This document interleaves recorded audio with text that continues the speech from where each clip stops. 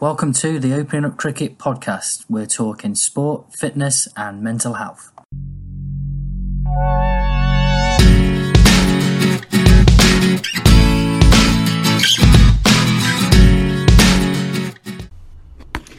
This episode is one where we're going to be looking at the idea of adversity, and I'm joined by someone who I've spent time with in the UK in partnership, where we did sessions looking at peak performance and looking at mental skills. So the guy who's joined me today is Tom Scollay from Cricket Mentoring, and rather than Tom, who has his own excellent podcast asking other people questions, I'm actually going to be putting him on the spot with a few things. So first of all, great to join you today, Tom. Thanks, mate. Thanks for having me.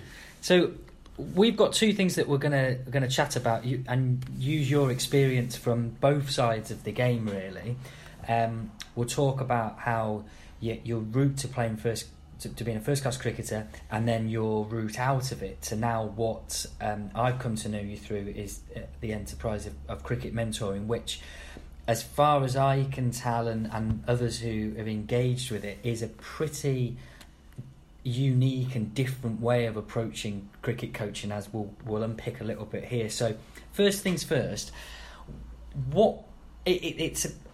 when I first saw your name, in fact when I got an email from Andrew Walton introducing us, I assumed, because your background had been with Middlesex, that I was going to be speaking to someone from the south of England, and then when I finally heard your voice I was a little bit taken aback. So what was your route to growing up in Australia to then playing your first class cricket, being your professional in London, in England? How did that come about? Well, I grew up in central Australia in a little town called Alice Springs, and I was extremely passionate about cricket, loved the game, and I decided at about 13 that I wanted to try and play cricket for Australia one day, and I wanted to play professionally. And so from about that age, I thought that as soon as I could, I would leave Alice Springs, because there was no pathway to professional cricket and international cricket there. So a week before I turned 18, a few days after my final Year 12 school exams, I left Alice Springs to pursue my cricket, and I moved over to Perth, where we are today. And I was a young guy with big dreams and no limiting beliefs, I suppose, about what was possible. And I was dreaming of playing for Australia, and also for Western Australia. But after a couple of years of playing grade cricket at Melville Cricket Club, I had a friend. It was actually Dimmy Mascarenhas' younger brother, Shannon. Dimmy played a bit for England, and he is heavily involved at Melville. And Shannon said, "Why don't you go and play in England?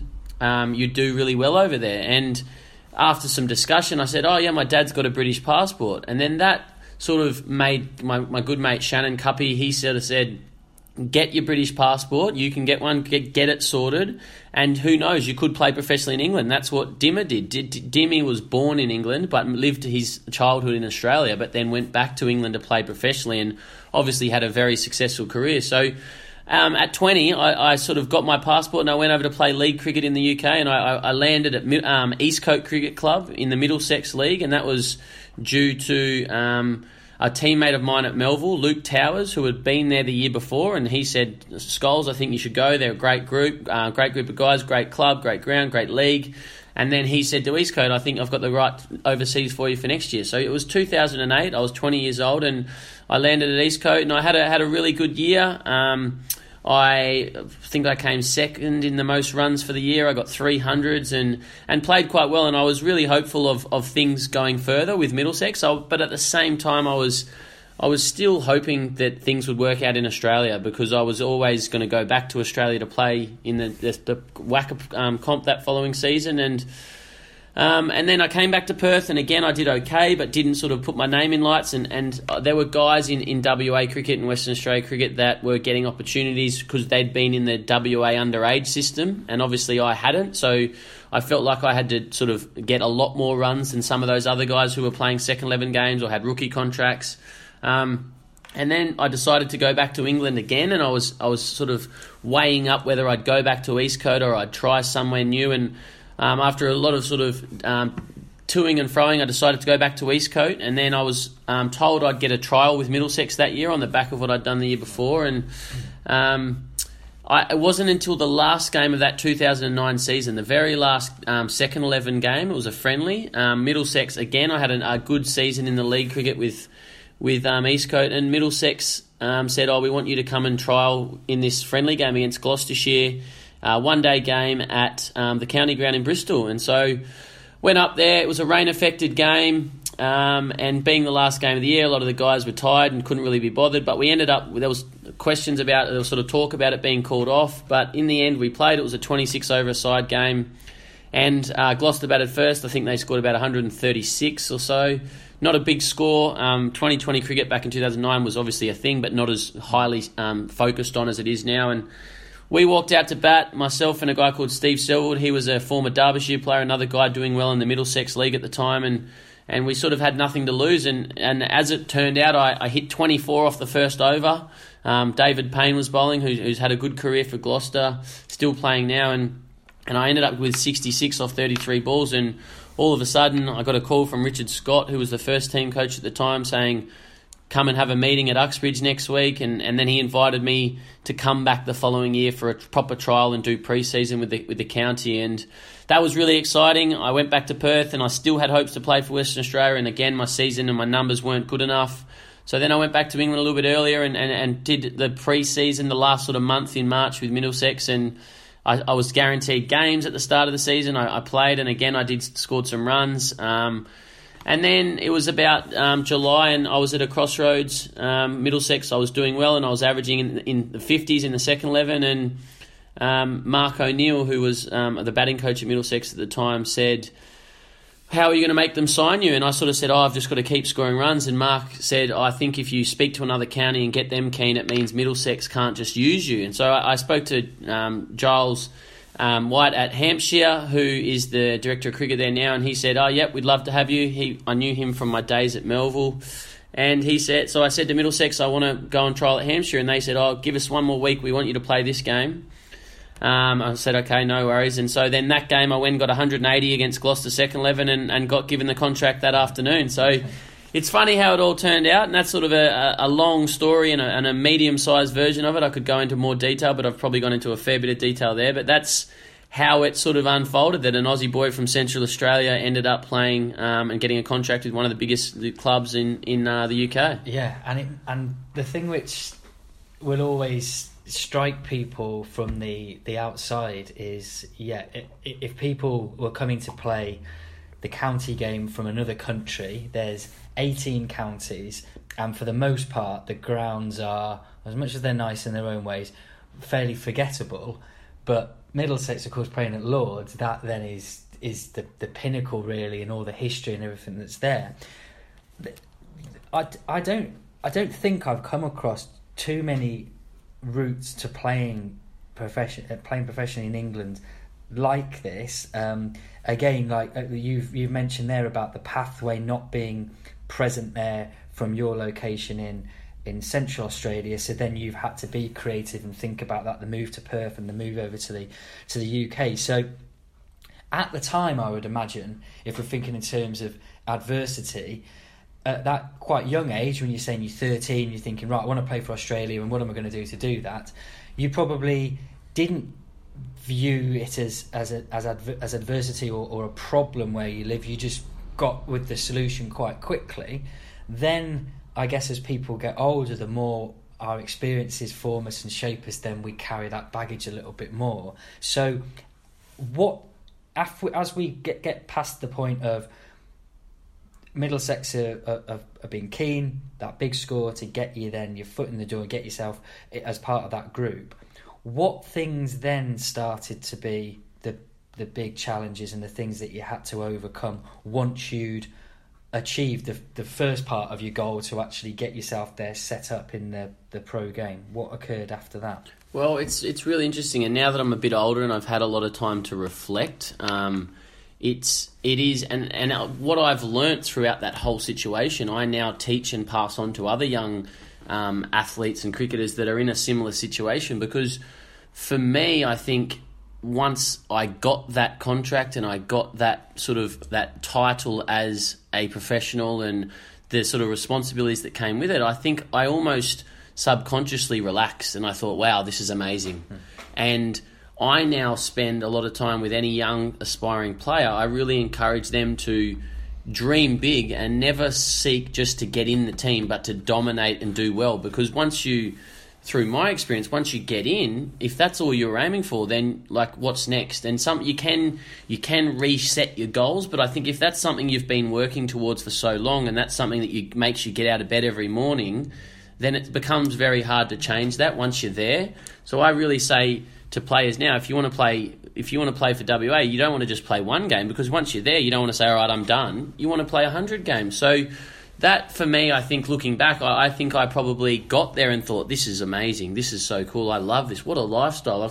I'm at Lords. I've got me playing with some of the best players in the world. I'm getting paid. I'm living on the other side of the world. This is amazing. And it didn't stop me from working hard, and I worked my absolute backside off. But I think subconsciously and in my mindset, I'd almost reached where I needed to get to. And I think that really probably held me back from going and dominating and doing everything I needed to on and off the field to continue to become better and be the best I could be.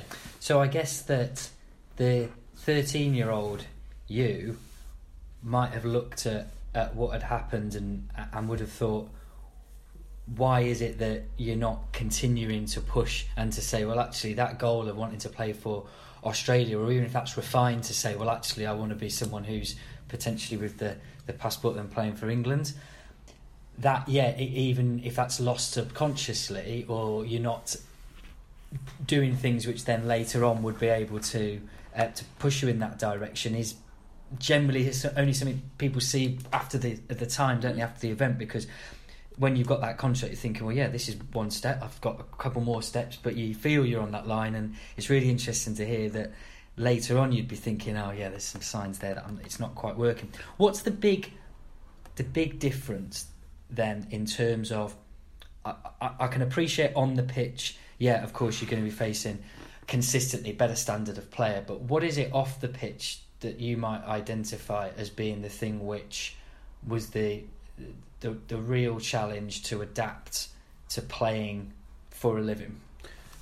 So just to sort of finish off that, what we were just talking about and what you've touched on there, I think another thing that really sort of held me back, I believe, in my performances and in the UK and for Middlesex was, although I signed a document saying I committed to England, I was never really aspiring to play for England. I always had that sort of time at Middlesex as a bit of, this is a stepping stone for me to go back and play for WA and play for Australia. So I suppose that sort of subconscious thought, or those sort of feelings of, okay, I'm not English, I don't deserve to play for England. I've grown up trying to play for Australia, I've grown up loving the baggy green, and so that, I think, also would have held me back. And I remember having a conversation with Steve Eskenazi, who's now a very good player at Middlesex.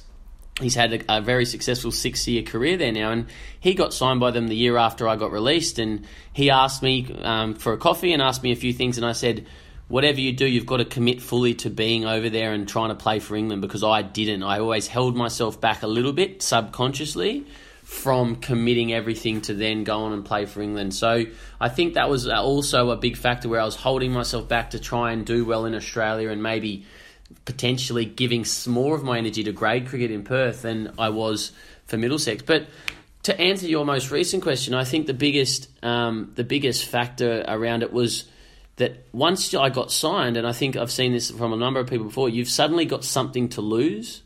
I think before you get signed, and before I got signed, I played with such freedom. I played with a carefree attitude, and I played with a real sort of enjoyment. And then once I got signed and I sort of got the contract, then it suddenly became mine to lose. And and that really, I think, probably weighed on me at times, particularly in the last season when you're sort of playing for your contract to get another contract. When you've got a couple of years, you're not under as much pressure, and that sometimes makes people play well and brings the best out of them because they're in the last year of their contract, and sometimes it puts the pressure on them and they don't play well. And I don't think I consciously worried about it, but I think a lot of things do happen on a subconscious level. I've mentioned that subconscious word a number of times already. I think that sort of is where our beliefs sort of sit and where we sort of truly live. So I think that subconsciously I probably was putting myself under pressure. I don't want to lose this lifestyle. I don't want to lose this contract. And for me, it was as much the lifestyle as and the sort of the fact that I just am a cricket nuffy. I love cricket, but the lifestyle of travelling around the country, playing against all these good players and always being involved in the game every single day was something I loved, and I loved the game as well, loved the contest. So I think the fact that before that it was just like, okay, this is who can I prove to that I'm really good, and who can I show I'm good, and I would express myself. And then all of a sudden it became, right, I need to get in the team. I need to get it. Now I've got a contract. I need to get in the team. I need to stay in the team.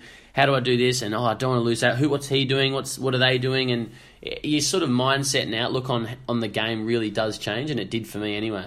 Okay, yeah, it is very a very persuasive point that perhaps the way that you've approached things to get to a particular point, then that attitude or that perspective is lost once you're actually there. And it's like so much when we've considered the mental side of the game or life in general, that the biggest challenge is, and in fact the only challenge anyone needs to worry about, is what is happening at that very moment in time and what you need to do. But we do, as human beings, get really clouded by external things that we can't control. And I know one of your big things in your coaching is getting people just to consider what can you control, do your very best to do that, and the things that are outside of it, just absolutely look after themselves. So that's going along. Obviously a very competitive environment.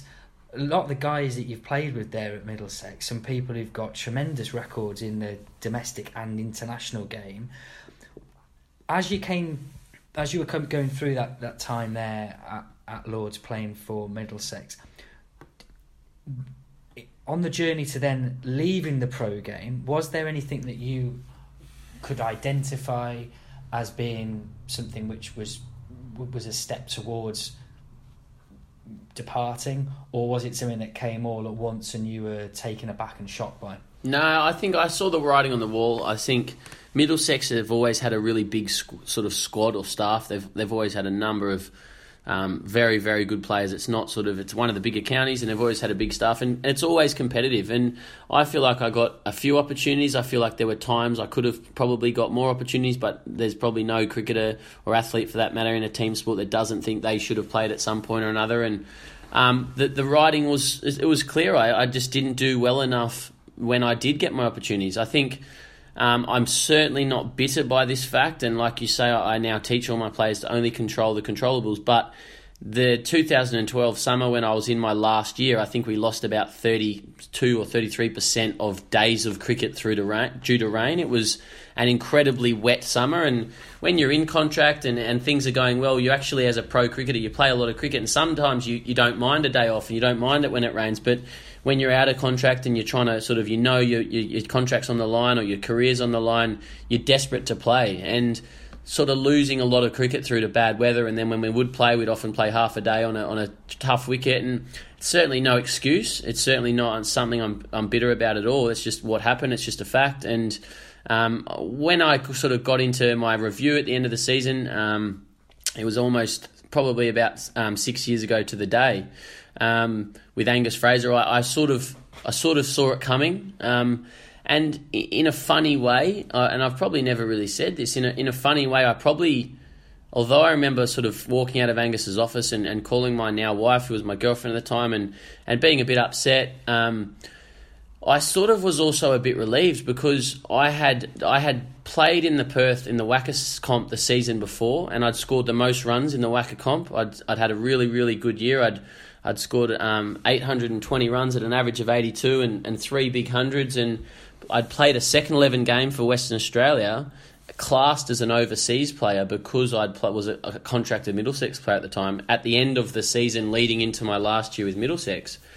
And so I sort of thought, all right, and I'm ever an optimist. I've sort of, the way I've been brought up and the way my brain's wired, I'm always looking for like the positive in things, and I thought, right, I'm going to go back to Perth, I'm going to dominate, and I'm going to play for WA. And that's something that I always wanted to do. That was something that was really at the core of what I was trying to do. And so with the moment I lost my contract, I sort of reshifted my focus to, right, I'm going to go back and having been the best batter in the competition last season, I'm just going to go back and get it done again. And unfortunately, that didn't pan out. I started the season poorly and probably put myself under too much pressure and probably tried too hard, which I now know is a really not a good thing to do. But at the time, I was still young. I was 24, still learning a lot about myself and my game.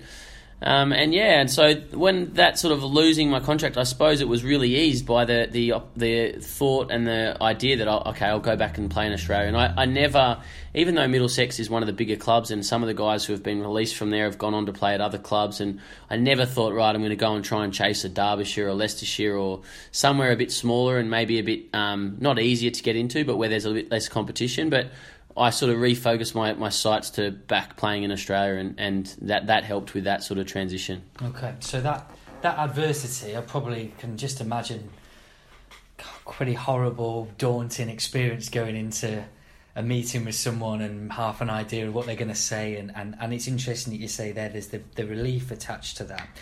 So your way of dealing with that adversity was to refocus your attention to say, well, maybe going back to when you were 18 or so, saying, well, actually now it's back to thinking about WA. There's not the distraction, if you like, of county cricket there. When was it, as time passed from there, from 24 onwards, that you started to look more towards coaching as your main involvement with cricket? Because you're still playing grade now, and that will of course take up a lot of time, training, preparation. But it will be now. I guess you would refer to yourself as a coach and a cricketer, but it's a coach first and foremost. Would that be fair? Yeah. So when was it in that time after the contract with Middlesex expiring? When was it that you would then have thought, okay, I'm a coach now? Very interesting, and if I can't really put a pinpoint time on it. I think it was sort of a natural progression. I think, like I've just touched on, I'm an optimist, and there were some signs here and there that I was on the right path. I was still improving. I was getting performances at the right time. There was one sort of weekend or one sort of block of weekends where I scored 300s in 3 weeks, and I had a couple of meetings with Justin Langer, who was the coach at the time, and there was still that sort of opportunity there. But as a cricketer, as you know, like, you're only ever a couple of performances away from being the next guy in again. And I think it probably was later than most people. I probably still held on to some ambition even a few years ago, that maybe if I just got my shit together and everything clicked and I got my mind, my emotion, my physical skills, my technique, got it together, working together at one, and then I peeled off 300 or 400s in a row, then why couldn't I still get an opportunity? Because I was fit enough, I had the right character, I believed. And so I think it wasn't until probably a couple of years ago, and as I sort of started to dive deeply into cricket mentoring and really spending more of my energy trying to help others than sort of probably that time and energy I would on bettering myself. And I still spend a lot of time bettering myself. I still spend a lot of time training and trying to get better, because otherwise I'm wasting my time playing. I still want to perform on the field. I want to look back and say I gave everything and I had a good career and I was a decent enough player. But it was probably a couple of years ago we celebrated, Cricket Mentoring celebrated our second birthday on the 2nd of August, so just over a month ago, and it was then that things really started to. I really started to focus on the coaching side of things. I'd been coaching for about 4 years, for about 2 years before that, and then so I launched the brand Cricket Mentoring and started to really actively promote my services and our online content, and I really started to want to give back and help others. As I suppose I came to the realisation that I was 28 and a bit older, and it was going to become much harder, and there was a lot of good young players around. So I think it was probably around the sort of the launch of the business that I realised, okay, now it's time to focus more of my energy. And if the cricket clicks and I go really well, you never know. I still am an optimist, always an optimist. But this is now what I'm really, really passionate about, is the coaching and the mentoring of athletes. Okay, yeah.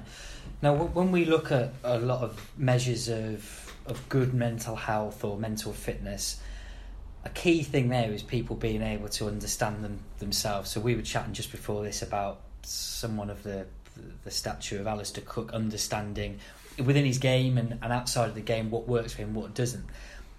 I think for anyone listening here, your ability to have been able to redefine what it is you're after from a lot of reflection and being honest with yourself is something that people can take in any walk of life. You often hear about people who leave a professional sport and they leave that so far behind because they don't want to interact with it, they don't want to confront things that could have gone better, things they might have done differently. So to see your change from Middlesex to then still looking at doing whatever you could to get involved with WA, to then thinking that the opportunity to mentor, and I suppose I see a lot more from that perspective than just say coaching can sound just like it's some guy barking instructions at you and telling you where to get your elbow and where your front foot should be, whereas mentoring gives that impression, and it certainly bears out in your work, that it's a lot more about the whole person. And this must be something which is really drawn from your experience of not necessarily just the professional game, but about how you've your experience of cricket full stop. What would you say if you could summarise it relatively briefly? There's not a word limit, but if you could capture it, what would you describe your philosophy of coaching as?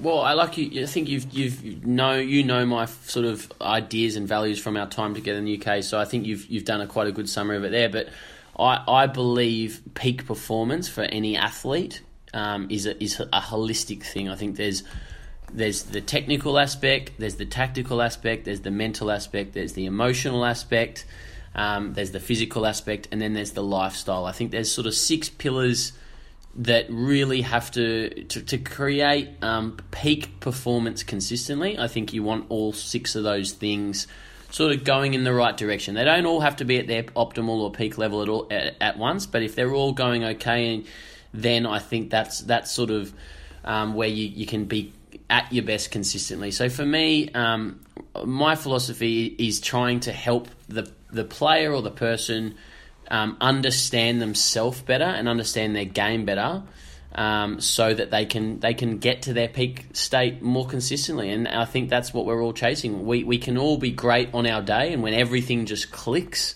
but the best players and the best athletes, the best performers, the best anything in the world are able to do it consistently. They're able to go back to back. It's not that they don't fail, that everybody fails, everybody makes mistakes, but they are able to work things out, problem solve, and get back to their best quicker than the average person. And so for me, it's about I'm always trying to upskill myself in terms of all of those 6 aspects as well. I'm trying to always upskill myself in my own mindset, but how I can then teach others to upskill their mindset and their thoughts and their emotions, and how they can understand and manage their emotions and their feelings, and what they're doing in their lifestyle that may sort of hinder or help their on-field performance. So for me, and it comes back to, like you sort of just touched on, it comes back to I'm trying to be the mentor I never had. I really believe that had I had someone who'd walked the path I was trying to walk and been there and done it successfully or unsuccessfully, I could then learn from their mistakes and learn from their experiences and go to them and say, well, I'm struggling at the moment, what can I do, or what would you suggest? And even if they said, read this book, or listen to this podcast, or go and speak to this person, or just back yourself, or little things like that I'm now trying to pass on to other players and just say, it's okay to fail. Stop stressing. Just move on. Mm-hmm. If I had someone like that, I feel like my career could have been quite different, because growing up in Alice Springs and then chasing and moving, I was always sort of on my own. I had some good coaches at times, but never a mentor, someone who I knew well and trusted and who knew me well. And that, I suppose, is my pain that I'm now trying to alleviate from others. I'm trying to help others really understand themselves better and be the person to go to, and that the organisation, the brand, the business to go to when they want someone more than just a coach. Yeah, that's terrific. And with the theme that we've had running through this conversation of adversity, that can be with performance, but from our perspective, opening up thinking about people's mental health in general, one of the key things that people maybe particularly blokes sometimes really struggle to do is reach out to someone and get that help. And I think those conversations that between player and mentor or coach, whatever term they might use for it, are just really good ways of acknowledging that people don't exist as islands and they need someone to bounce ideas off, even just for the case of some reinforcement saying, yeah, you are doing the right thing, or like you say, maybe try something different. Last couple of things. What, in your experience in terms of cricket mentoring, what is the motivation of the player to reach out and engage you in work? Do they come usually from a position of strength, or would it be that they're coming from a position of some adversity or setback that they're wanting to kind of recover from? I think it's either one or two things. I think it's either coming from a place of pain and they're struggling and they just are sick of failing or sick of not having the success they want, and their sort of results aren't meeting their expectations of themselves. So they really are saying that, right, enough's enough. I need to invest in myself, time, energy, money to get the results to get this training and upskill myself to get the results I really want to get, or where I see. Or we have very ambitious athletes who think, I just want to become better. I just want to improve and learn, even no matter what their results are, whether they're good or bad at that point in time. They come to us or come to me because they just want to improve and get better because they're ambitious and they're really serious about becoming the best they can be. Yeah, okay. And finally then, linked to all of this, cricket mentoring's got an incredible following across the world. I know when we've had conversations before and your inbox is jam-packed at any given time with messages from people in any cricket playing nation really. I would say this is down to the fact that your approach is something which is quite often overlooked, the mental side, the emotional side and so on. But if you were to think from your just after the second birthday of cricket mentoring, why would you think there's been such engagement across the globe for the service that you're offering? I think it's a couple of things. I think you're right that we're talking about the mental and emotional skills that most people aren't. Most coaches aren't. And I think we're trying to educate athletes, people, that is the reason why they're not having the success. Because I think so many people out there aren't having the success that they are having, they're wanting, but they go back to the nets and they try harder and they don't ever stop and think about the thoughts they're having and the emotions that they're going through while they're playing. And we're trying to educate them, and then a light bulb probably goes off and says, oh, these guys are right, they know what they're talking about, that's what I'm going through. But even before that, before we can educate them, we have to get their attention. And through a really aggressive sort of strategy on social media, we've been getting people's attention. We've been sort of very consistent with our content. Right from the start of Cricket Mentoring 2 years ago, I was investing multiple hours a day on posts and creating good, valuable, interesting content that I thought anyone who is now our audience would like. And our audience was much smaller then, or obviously we started on zero, but it's grown quite quickly due to consistently posting good content that has nothing sort of to do with us trying to have a self-interest, but trying to give value to our audience. So it's the fact that we're talking about things that aren't spoken about as much, but we're also very, very consistent. And I think people can also see that we genuinely care. We try and reply to as many or most or as many of the messages and interactions as we can. We try and reply to comments, we try and reply to messages, we try and reply to emails, even though now it's becoming harder and harder as our community grows. We're getting thousands a week almost, and it's really, really becoming hard, but we're still trying to reply to as many as we can, because I knew from the start there's an actual person sitting on the other end of that phone or that computer. Someone who loves social media myself, someone who spent a lot of time on social media, I knew, and I'd get a thrill when someone I'd reach out to would reply. And so that's something I've tried to do. And like I say, it's going to become harder and harder as we grow, and people are wanting our attention here, there and everywhere. So there's only one of me, even though I've got a couple of others assisting. But that, I think, is what's allowed us to have sort of success online, I suppose. Yeah, absolutely. I think there's a lot of authenticity in what you do there at Cricket Mentoring, And what I'll put with the podcast the links to social media. But just as we finish, where can people find you online? We're on Instagram. We're really, really active. We post a few posts a day on the Instagram story regularly at Cricket Mentoring. Facebook is the same. Just search Cricket Mentoring. We're on Twitter. We're starting to try and grow our followers on Twitter. We don't use it very often, but it's something we haven't done, but we're sort of starting to get back into.